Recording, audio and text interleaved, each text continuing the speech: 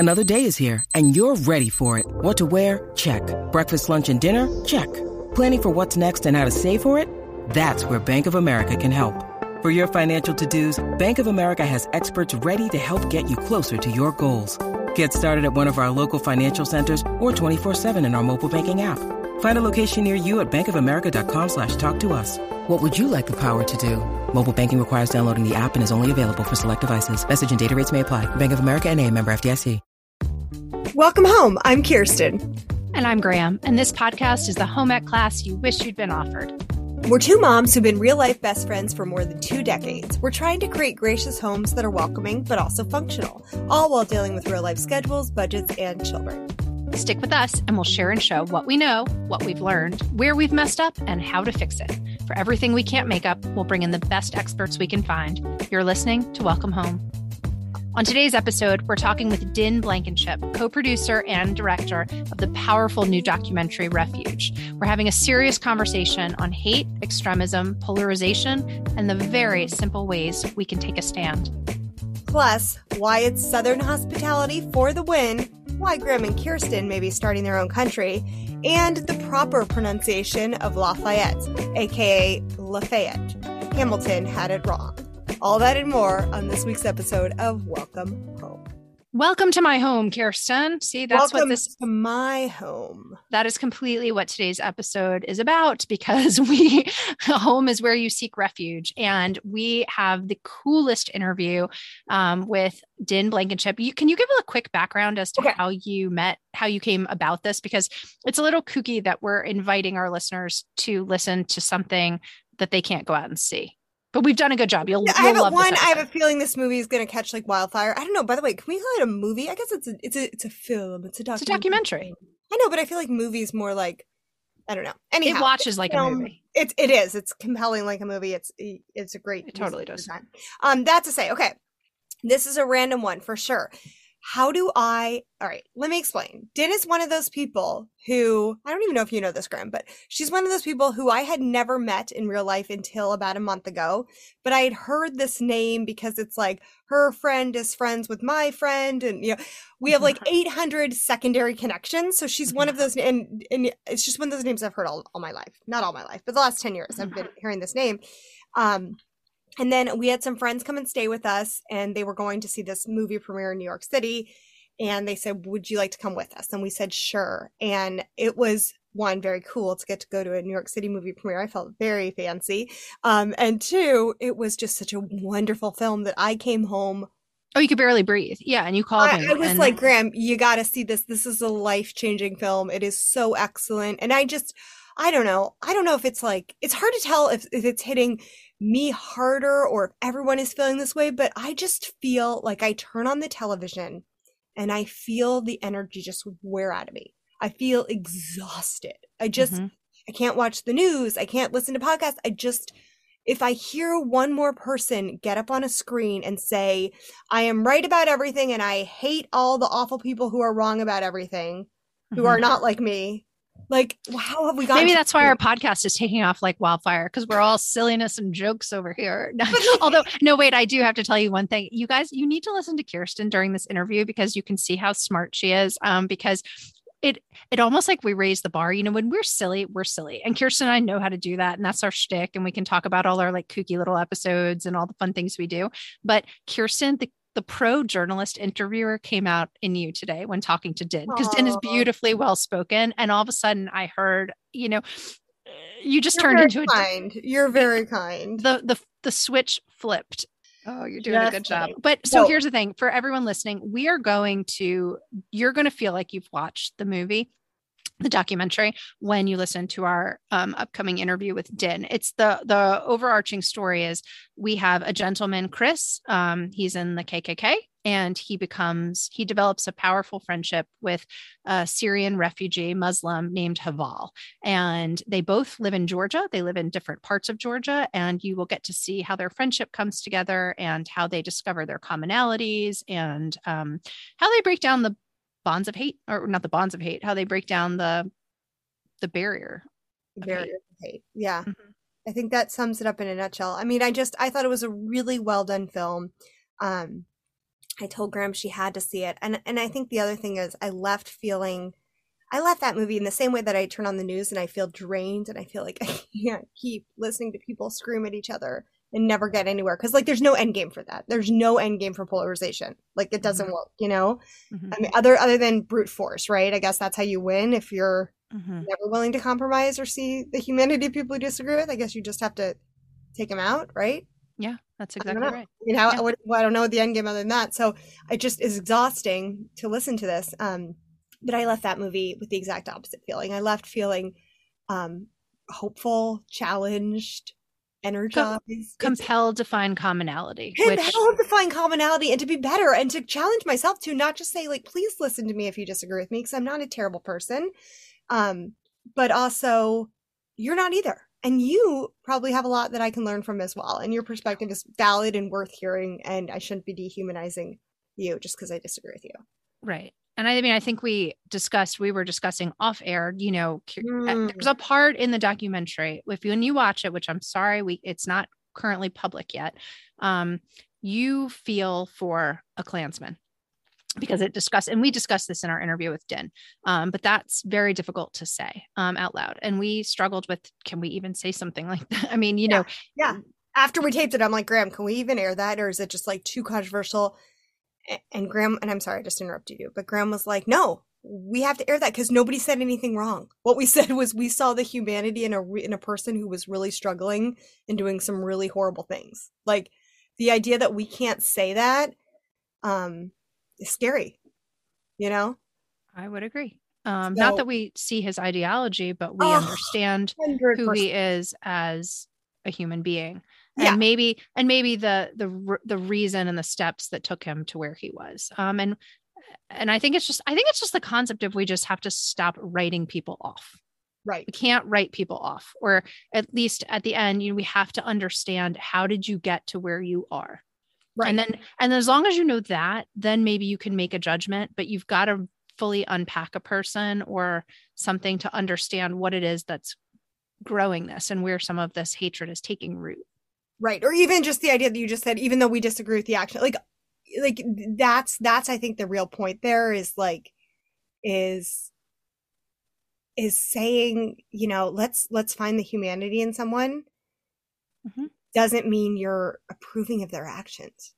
Like even slightly, you know, does it, well, I can't, no, it's like, nope, still bad, still very, very bad. Right. Well, you felt sad for this man. You felt sad for him. You felt sad of the trauma he'd had in his life. You felt sad for the things he had to see. And you felt sad that, you know, he was so vulnerable that he was picked up by, you know, a group that, you know, there would have been better had he been in a different place at a different time, maybe a lovely group would have picked him up, but it wasn't the case. He just got picked up by, you know, darkness. And you've got to understand that too. When people are low, they'll look for anyone to come pick them up. Yeah. And I'm glad he resonated with you because, you know, he was in the military and he served in Afghanistan in the exact same spot in Afghanistan where my husband served. And so for me, there was that like personal, like, oh yeah, I know that area, you know, I mean, not that I've been there, but you know what I mean? I'm very familiar with that. And to know, so that I do feel like was interesting personal connection for me, but to hear that he still struck you as someone who you could find a spot in your heart and compassion for. And as we talk about in the movie, he also does some really wonderful things at the end of the movie too, which is it's an upper, always on Welcome Home. It's an upper. No, it is. It's a intense conversation, but it's, I think, important. And we talked about this the other day. We just want to use this space to do all sorts of things because it's a fun space to have. It's a privilege to have it. And apparently also decluttering is really what you guys want to hear about. The number of people who then tell us afterwards, Jen's like, I love your decluttering episode. We're like, what? You're like our deepest conversation yet. And it still all comes back to like, I don't even remember doing our decluttering episode. I looked back at your old crap. Like that's what the people want. That's what the people want. That's really what they don't want. Any of this like weepy, sad, like, let me think about others. They just want a reminder. If your pants have holes in them, I'm sitting in my closet right now looking at pants with holes in them. Throw them away. Yeah. They're done. Say goodbye. Right. If the fabric is lifeless, toss it. There you go. It's a decluttering and and anti-discrimination episode. Declutter your heart of all the hate, declutter your closet of all the things that don't fit you anymore. It's just toss it out, take the weight off. All right, on that note. No, Graham. On that note, you know what you will feel when you declutter your house? What? You will feel freedom. Freedom Soaps, our most wonderful sponsor. We love Freedom Soaps. We have loved Freedom Soaps for a long time.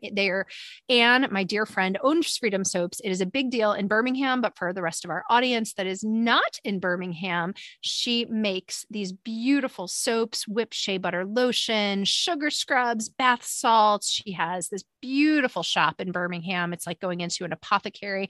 Your blood pressure goes down 60 points when you go in, I guess, or 60. I don't even know how blood pressure is measured. But it's a lot. By the way, let's just talk about something else too with Birmingham. I feel like I sing the praises of Birmingham all the time. And just having you as a friend, I tell people all the time, like, Birmingham is the hidden jewel. If you can make it here, you can make it anywhere is really the theory on not everything, but when it comes to fine fabrics. Yes, they do. You would never know. Like, a lot of it comes from Birmingham, Alabama. You can make it in Birmingham. You can make it anywhere. No, it's very true. Like, you guys have a very discerning palate for like the finer things. It really is true. And Freedom Soaps are free from all the synthetic icky stuff, gross fragrances, parabens, and definitely palm oil. The soaps are all natural, sustainably made.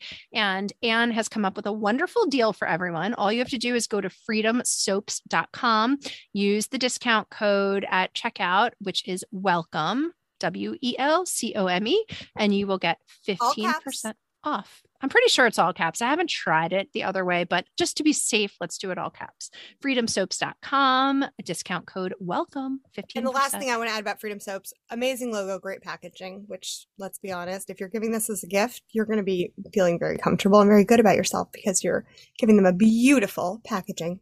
Yeah, it's a quick and dirty little, not dirty, it's a clean, but it's a quick and dirty little gift for people. And for those of you outside Birmingham, I think it's definitely a brand worth knowing about. 100%. I mean, it's a regular. You can't judge a book by its cover, but you can judge a soap by its packaging. And this packaging is A-okay. Absolutely. So all right. Thank you, Freedom Soaps. Okay, Graham, shall we, without further ado, you love to say without further ado. Loves Din Blankenship, who ironically, speaking of other great things, Din is from Birmingham.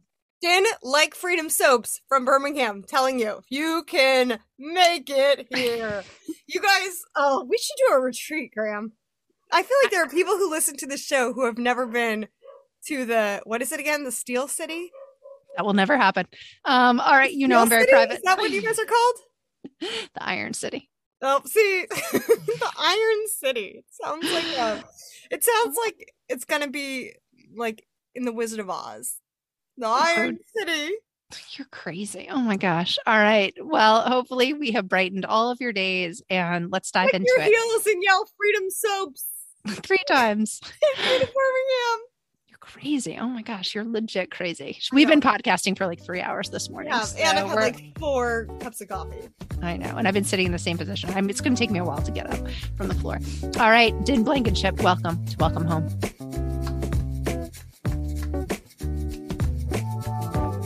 All right. Welcome to Welcome Home, Din Blankenship. So good to have you here. Thanks for having me. It's just such a treat. Okay, so you are the producer and director, co-producer and co-director of this wonderful movie. And we want to give credit to your co-producer and co-director as well, who's not here today. But if you want to give her a little shout out. Yeah, for sure. Erin Bernhardt. She's a dream. You'll meet her one day. I have met her, right? Oh yeah, you did, of course. In New York. I met her because I'm the lucky duck who got to go to the premiere. So yeah. All right. So as we kind of talked about in the intro, I saw this movie. I came home just gobsmacked, just took over my thoughts for days. I'm like, Graham, I got to tell you about this movie that I saw. And we talked about it. And then we said, we got to have her on the podcast. So for those of us who haven't seen it, which is most people, first of all, congratulations on your success. Tell us when most people will be able to see the movie. And then if we can just sort of give people an overview so they know what we're talking about. Because we're looking at it as a great jumping off point to have some really good, serious conversations. But let's fill people in on what they missed. what's going on with this film? Yeah, for sure. So the film, it's a documentary movie. So we followed a leader in a white nationalist hate group, Chris Buckley, who really, really hated Muslims in particular. And a lot of that was just kind of the collective trauma of 9/11 and then years of military service. And the film follows him overcome his hate through his relationship with a Muslim refugee and his community of refugees in Clarkston, Georgia.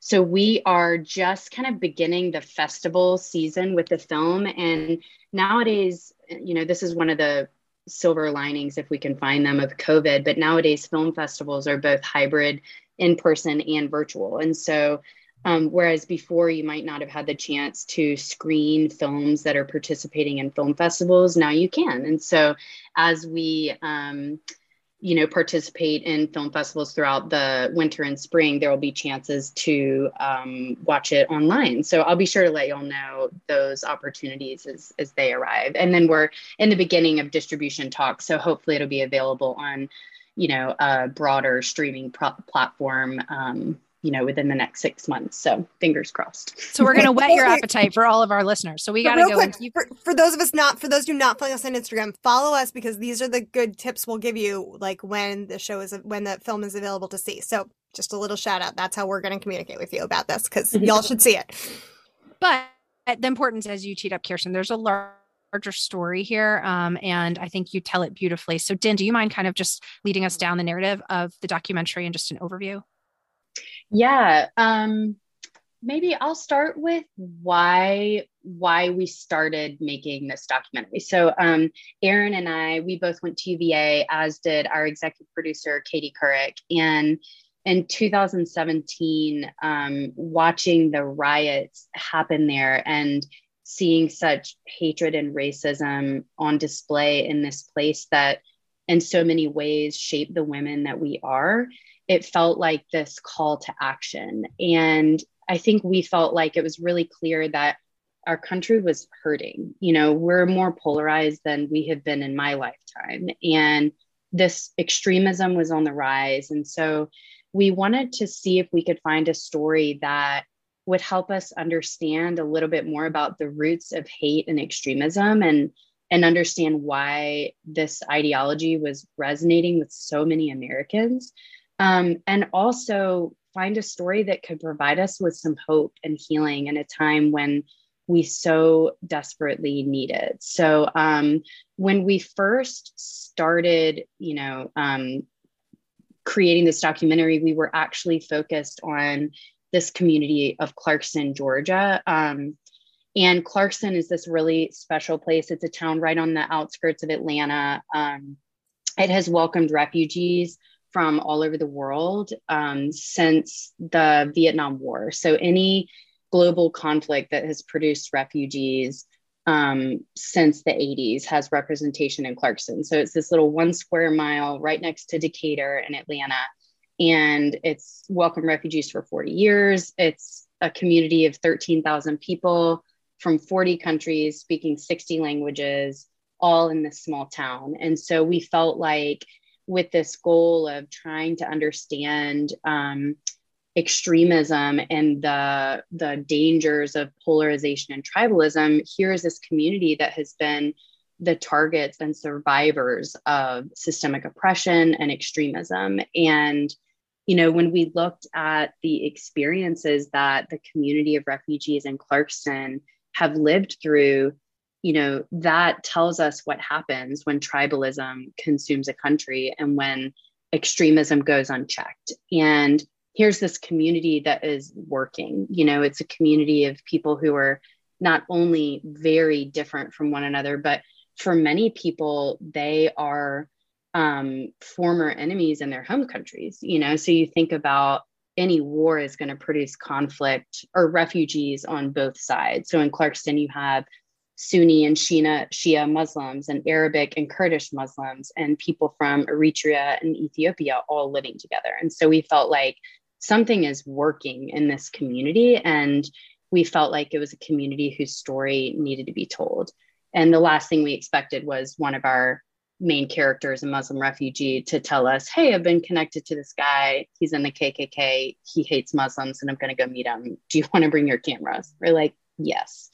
Okay, wait. It's been a wild ride. I don't want to get ahead. I don't want to get ahead to that part yet, because that part is okay, awesome. There's a lot. No. You're great, but there's a lot to dig in there. But let's stick with Clarkston for 1 second, because what are your takeaways from that? Because you ask a fascinating question. Graham and I, sometimes we used to have this joke. We haven't talked about this really, Graham, since our big hiatus, but Graham and I used to say, we want to run our own country and we want to call it Experimentville. And in Experimentville, we'll just try things. And like, if it doesn't work, we tried, and we're not going to villainize the people we disagree with. And it's just going to Experimentville. And I feel like Clarkston is sort of the closest I've seen in real life to Experimentville.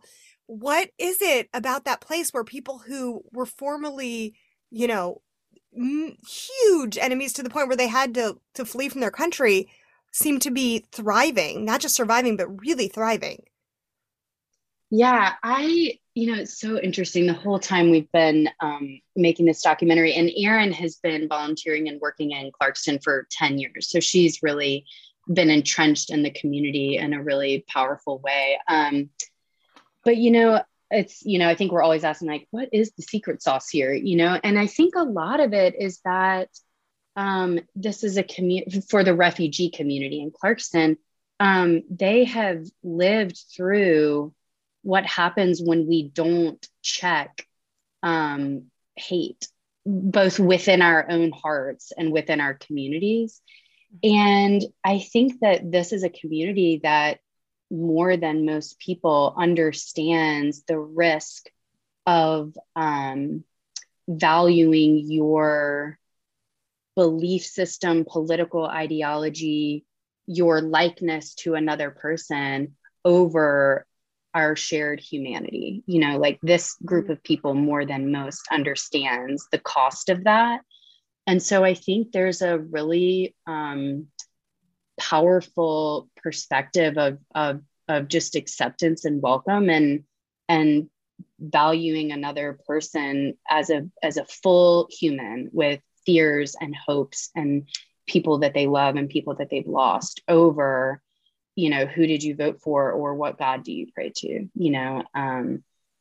but, and that's not to say that Clarkston doesn't have its own, conflicts, because of course it does. But there is a beautiful prioritization of values there that I think is inspiring to me. And I hope you will also be inspired when you meet the community in our film. When you need mealtime inspiration, it's worth shopping Kroger, where you'll find over 30,000 mouth-watering choices that excite your inner foodie. And no matter what tasty choice you make, you'll enjoy our everyday low prices, plus extra ways to save, like digital coupons worth over $600 each week. You can also save up to $1 off per gallon at the pump with fuel points. More savings and more inspiring flavors make shopping Kroger worth it every time. Kroger, fresh for everyone. Fuel restrictions apply. Well, that's what blew my mind. Was I'm sitting here and I'm thinking, I could picture something like this town. Maybe this seems to me like a Northeast concept, right? Or maybe even something in California, where you'd have, okay, let's make a town where all refugees are welcome. It sounds so lovely and great. And the visuals, I think, really help. And I think that's why I want to explain as much as possible. When you see in the documentary, just the imagery of Clarkston, I mean, it's got signs saying, Eritrea, 4,692 miles this way, and they've got Lebanon, 7,000 miles this direction. And then you've got just the outfits and that people are wearing from their, home nations. And then you've got just the, the supermarket. The supermarket, this sweet shop owner, who's now carrying different foods from, like you said, 50 different nations, the type of sauces that people like to have. And, and I think he started as a guy who used to carry, peanut butter and white rice in his, kind of gas station. It seemed that way from the documentary, and that he's changed. And my thought was, okay, well, this is fascinating. I had never heard about this very unique town, but at the same point in time, in relation to Chris, as who we meet in the documentary, it almost seemed like a really good town for some Klansmen to go in and pick on, right? It's like, usually you would think it would take a very long drive, or, there'd be a great barrier to entry, but unfortunately these people are surrounded by pockets of potentially unacceptance Mm-hmm. within our own nation. And that duality as well, right? They came over here to seek refuge. They are refugees. And yet you had, you've got some people who are actively looking to pick on them. Mm-hmm. Yeah, for sure. I find it so, and I'll say I'm Southern. I'm from Birmingham. I live in Atlanta.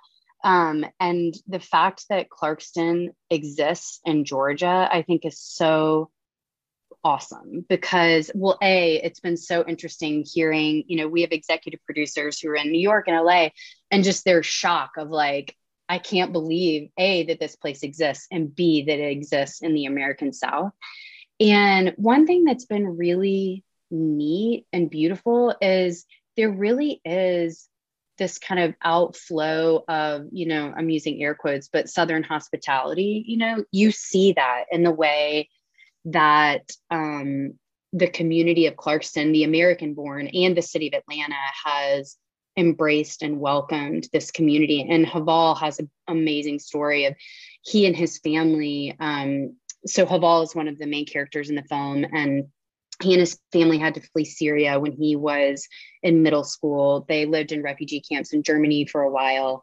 They were told that they had been invited to be resettled in America. And a few days later, 9/11 happened. So they're thinking there's no way that the United States is going to invite this family of Muslims. Two of their sons are, look like the hijackers. And they got a call and said, you're still welcome. So they landed in Clarkston 2 weeks after 9/11. And if y'all, we all remember that time, but it was a scary time. And I think specifically for Muslim people, there was a fear of backlash, and so Haval and his family didn't leave their house for several weeks. And one day this group of white people came and knocked on the door, and they're terrified, thinking we're going to be deported. This is the CIA. They're telling us to go back. And it was this church saying, we heard that you just moved here. Welcome. And they brought them food. And this church ended up hiring Haval's mom to work in their daycare. And it was just such a beautiful example of the church being the church. And also that, that these, white Southern Christians showed up with welcome and embrace is so beautiful to me. That's awesome. Yeah. There's just so many moments in the entire film where you're just like, okay, this is the best of humanity on display. Next to the worst. So one of the, it's just so good. Okay. But so Haval grows up and becomes a doctor, but and then starts this relationship with Chris, who I think what's interesting in this, and this is something I've never seen before, is you feel Chris is our Klans member. You do a very interesting job in this documentary. You feel for Chris very much at the end of this movie. Mm-hmm. You can't hate this guy. That's the first thing I say when I describe this movie to people. I'm like, it is so good because by the end of the movie, you feel connected to this Klansman, which the amount of compassion that you have as a storyteller and curiosity as a storyteller that you can show us parts of him that can make that kind of a connection. Because that's hard to say. Like, as I'm saying that, I'm seeing my pulse, quicken, like, oh, can you say that? Can you say that? Because you can't say something like that out loud. You cannot say because that's not someone we're supposed to connect with. It's not. You're not supporting his ideology in any 100%. All of the disclaimers. But then when you break him down as a human and you see the components that the components that led him and drove him to the point where he was looking for that same acceptance, or he breaks down how he got to where he was, you do see how many people could get to, right. And spoiler alert, he does redeem himself, which also is what allows us as the audience to make that connection. It's not like we leave him stuck in his hatred and anger. He is a redemptive figure. He sees the error of his ways and dramatically changes his life and uses what he's been through for good. I don't want to ruin the ending here, but he does use what he's but describe that, Din. Din is more. Din's here, but I'm just saying that it's incredible what you resident extremist expert. Well, thank you.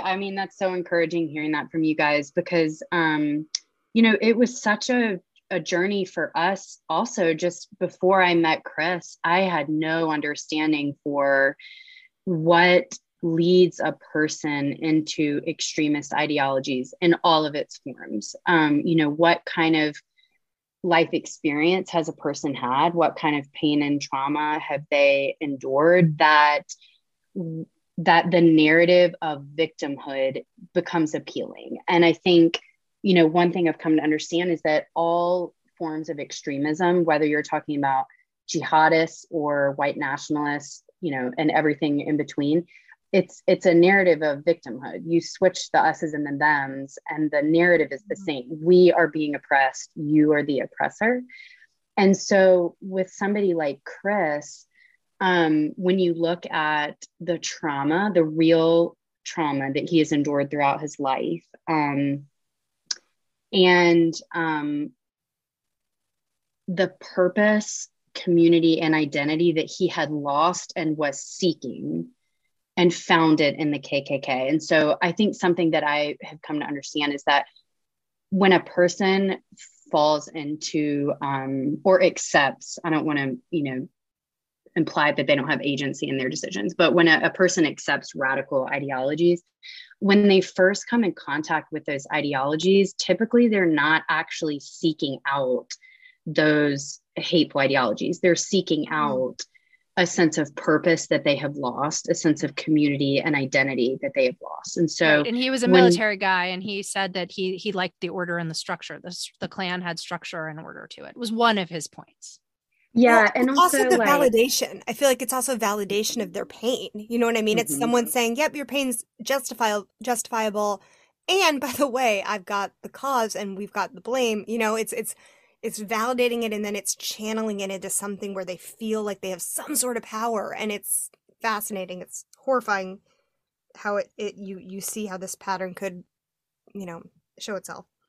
Totally. But I think what's so important too is like, the same shock that you felt of like, wow, I'm like relating to this guy and I like understand his position, I guess, or how he came to believe what he believed.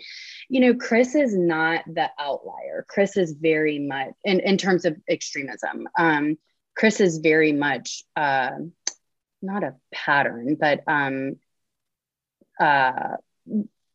when you think about like what you would have gone through in life to where you'd be in a position where you accept that narrative, you're not in like a healthy place, And I think there's this resistance to try to understand and like excavate the human behind hateful masks, because it seems like we are absolving a person from being held accountable for being involved with extremism. And while obviously accountability is an essential part of overcoming hate, I think the goal of understanding the roots of hate are not to excuse it, but rather to understand it and treat it and prevent it from growing. And so now that we have a better sense for like the humans and the humanity and the fears and the trauma and the pain and the loneliness that people are living in and living with, that leads them to a place where they can accept hateful ideologies, we now have a sense for like, okay, how can we, excavate that person, which is what you see throughout the film with Chris, with his relationship with his wife, with his relationship with Arno, who is the first person who kind of helps him leave the Klan, and ultimately with his relationship with Aval. It's this, trying to find the humans behind the mask of hate, So wait, Jen, what you said there, I got to dig into that, because that, I feel like maybe as you said that, I'm like, yep, that's why this movie connected with me so much. I feel like our culture right now is in this spot. Like I just said, I felt like my pulse quickening to say, by the end of the movie, you feel for this guy, because it's sort of like, if you say, I see the humanity in this person, there's this terrifying risk that someone will say, you can see their humanity, you are a monster too, you're done, and I feel like we're just all on eggshells. Well, what was the term you used, Kirsten? You were talking about people near, we were preparing for this yesterday, and we were discussing how we feel this in the way of you get written off based upon your current response to COVID. You fall on one side of the fence or the other to it. And what was the term that you were talking about, Kirsten, that people will use? Oh, you're like nothing or what I said. Oh, yeah. You're a garbage person. You're just, and Graham hadn't heard that phrase before. And I feel like I hear that phrase a lot, which is like, it would be very easy to say, and let's be honest, kind of justifiable to look at this guy, look at Chris, be like, you've got a KKK tattoo on your stomach and you're bringing your sweet, innocent little boy to KKK rallies. You're a garbage person. I'm done with you, because it's a vile act. It's a vile way to live. And it's, as humans, we should feel a certain level of disgust towards that. That said, if I choose to say, I write you off, you're a garbage person, and not see them as a human, despite how despicable their actions are, without excusing it, there's no hope of redemption. There's no hope of growth. And what is so special about your film is that you show when someone doesn't do that, because Haval had every right to do that. He'd been through a lot, but instead he chose to say, I'm going to look for the humanity in this person. And gosh, the fruit of that, the redemptive fruit that came from that. And I apologize that it sounds like I'm using almost like biblical language, but I think like at the heart of, real true religion is love. And that is love, is not giving up on someone and looking for the best in them and inspiring them to be better. And now a quick break from our sponsor. Yeah, we have a really cool sponsor as usual. We love puzzles. We love things that are quiet and peaceful. And we've partnered with Unidragon Puzzles. If you're looking for just kind of a wonderful, high quality, gadget-free activity that's kind of restful and trains your brain as well, a Unidragon puzzle might be right up your alley. Not only are they relaxing and challenging, but they have huge benefits. They're just gorgeous. They go beyond the enjoyment of just playing a game. You'll sleep better, prevent burnout, all while learning analytical skills you can use in your daily life. Now, what is a Unidragon puzzle? They're made of wood, and they have these really nice. Intense, they have in these intensely carved little pieces that are in them. So it kind of is a neat little brain game for you. We love them. If you've ever seen the very, very fancy high-end puzzles, Unidragon is a very, very, very affordable price point, and nothing like the super fancy wooden puzzles. So check out Unidragon Puzzles. You'll get 10% off with the discount code HOME. So you go to Unidragon, that's UNIDRAGON.com. So unidragon.com, and just put in the code HOME and you'll get 10% off. And the puzzles are like $29-ish, around that kind of range. They're very reasonable price. And I just want to pop in because I had a really stressful week last week and I put out a puzzle, and I have to say, I've heard people doing the adult coloring books. Like, this was fun because it was that same sort of zone out, but still zone in. And my whole family was involved. I loved it. I'm like a puzzle person. It was fun. Or you did your sweet little Golden Girls puzzle, but thank you. No, but because I didn't know about the Unidragon. I didn't have the discount code yet. Now I'm going to change. I've seen the error of my ways. I'm on the Unidragon bandwagon. Thanks, Unidragon. Din, describe the relationship. What happened between Haval and Chris? How did that come together? Because people have not had the opportunity to see this. Yeah. So we, and I love everything that you were just saying. That just resonates so deeply with me as well. So Haval, when we were filming this, was 2018. So pre-pandemic, Trump presidency, polarization, it was very much at a high, and also Islamophobia was a little bit more present than I think we feel right now, because the pandemic, shifted things a little bit. But so Haval was getting more involved in trying to be a voice of anti-Islamophobia. I think he felt like if you knew me, you wouldn't fear me. And so he was becoming more of a leader in trying to help people understand, not necessarily the Islamic faith, but just trying to be a little bit more public with himself, as a way for the average American to have a better sense for the thing that he always says is it's hard to hate what you know. Mm. And so Haval had been speaking at this conference on Islamophobia and spoke on a panel with this guy, Arno, who you will meet in the film. And Arno was so moved by Haval, and Arno had been working with Chris Buckley, who, obviously our main character. And he felt like he'd gotten him to this certain point of overcoming his hate, but he really needed Chris to meet and get to know a Muslim. And so he said, Haval, I've got this guy, he's struggling, and I think you're the perfect guy to meet him, and just meet him. And so Haval and Chris had been texting. I think they'd had a phone call or two. And that's when Haval said, hey, I'm going to go meet this guy, Chris. We texted a bit. He said, it's okay if you bring your cameras. Do you want to come? And I'll also say that day, Aaron was filming that shoot, and my partner, Aaron, is Jewish. Our director of photography, so our main videographer, is Black. And Haval is this Muslim guy, driving to rural North Georgia to this guy who just left the KKK. And so I remember that day just being like, is this a terrible idea? And as you see in the film, it ended up just being this like amazing, beautiful, and transformative experience for Haval, for Chris, for all of us too. Can you describe that experience a little more? Yeah. Sorry. So Haval drives to Chris's house, which is about 2 hours away. So Clarkston is right by Atlanta, and Lafayette, which is pronounced a little bit, it's different than Lafayette. Yeah. What is that? Louisiana. I know. Anyway, it's Lafayette, Georgia. But anyway, so he drives up to Lafayette, which is North Georgia. It's beautiful. It's in the mountains. It's Northwest Georgia, right? Yeah, near Chattanooga. It's actually not far at all from Lookout Mountain. And he just shows up and they hang out. They said it was in the summer, so it was very hot. So they were sitting outside, just getting to know each other. They realized they had this connection with 9/11. Haval's family came here right after 9/11. Chris was deployed in the military right after 9/11. And Chris shows Haval around his community. And, that was the first time Haval had seen American rural poverty. And his reaction leaving that first encounter with Chris was so beautiful, because he's saying, I understand now why people like Chris hate people like me.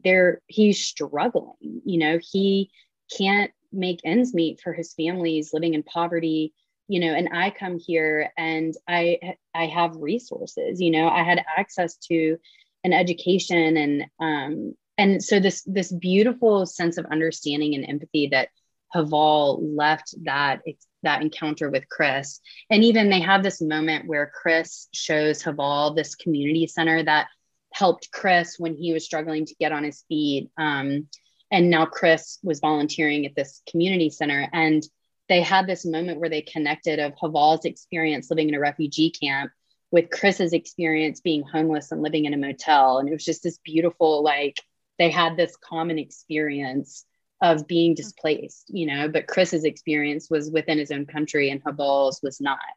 But it was just, this beautiful experience of these two men coming to understand and relate to each other in ways that they never would have imagined.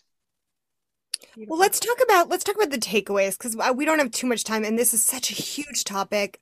We could do this forever, but you're a real person. You had this incredible experience of meeting these people. Is she? I mean, maybe. Wait.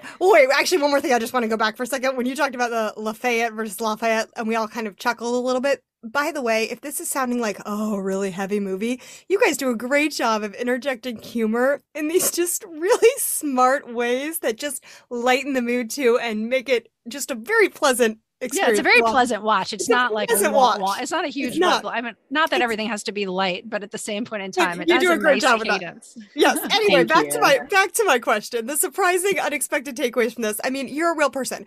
How do you see someone who's overcome such dramatic, extremist culture and hate and all of these things you were exposed to, and then kind of go back to the real world where it's like all microaggressions and it's all like kind of more subtle, but you can good word, Kirsten, microaggression. So, but you know what I mean? And how do you interact then, like on a daily basis? How has this changed you in the way you engage with politics and engage with people who disagree, or, just what kind of things have changed in your life from being a part of this film? Yeah, gosh, so many things. I think one thing that is so clear is like, politics is this really polarized and just divisive arena right now. But when you think about politics are shaping policies, which are shaping people. And so this is a film where we really intentionally stayed in the people realm to give us all a better sense for like, okay, we don't have to talk about those policies or the politics or the politicians that are shaping this world that you encounter in the film, but let's look at like the people whose lives are impacted by those things. And then I think another thing for me personally that I check myself on daily, especially given you mentioned earlier, this kind of polarizing reaction to COVID, I think is a really good example. I think about the important work that Chris and Haval did. So Chris's work was, I have been running from pain and trying to numb it with drugs and with hate. And I need to stop and I need to face that pain and feel it and look at it and name it and process it and move through it. And that's hard. It's hard work to say, like, I feel worthless. I feel crippled by loneliness. I feel whatever it is, all those things that we all feel that tell us we are not good enough, to actually pause and look inward and face those narratives that we tell ourselves and do the work in our own hearts, I think is so important. And so that work that Chris does, I think is so powerful. And it's something I think about regularly. And then also the work that Haval does of saying, okay, I've got this guy that actively hates me and opposes me. And the easier thing for Haval to have done would be either walk away, like I'm not getting involved in that, or completely dehumanize Chris and throw all the ideologies. This is why you're wrong. This is why what you believe is wrong. And instead, Haval says, hey, here I am, get to know me. I'd love to get to know you.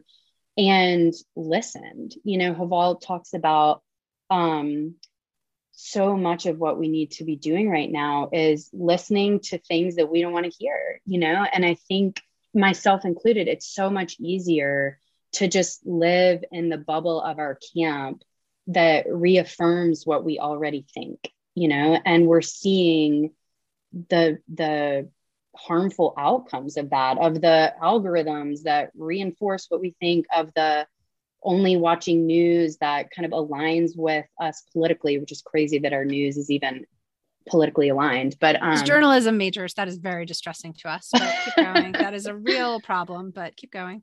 But so I think bet Katie Couric agrees. Yes. Yeah, but I think there's so much time about we gloss over that fact that Katie Couric's the executive producer of this.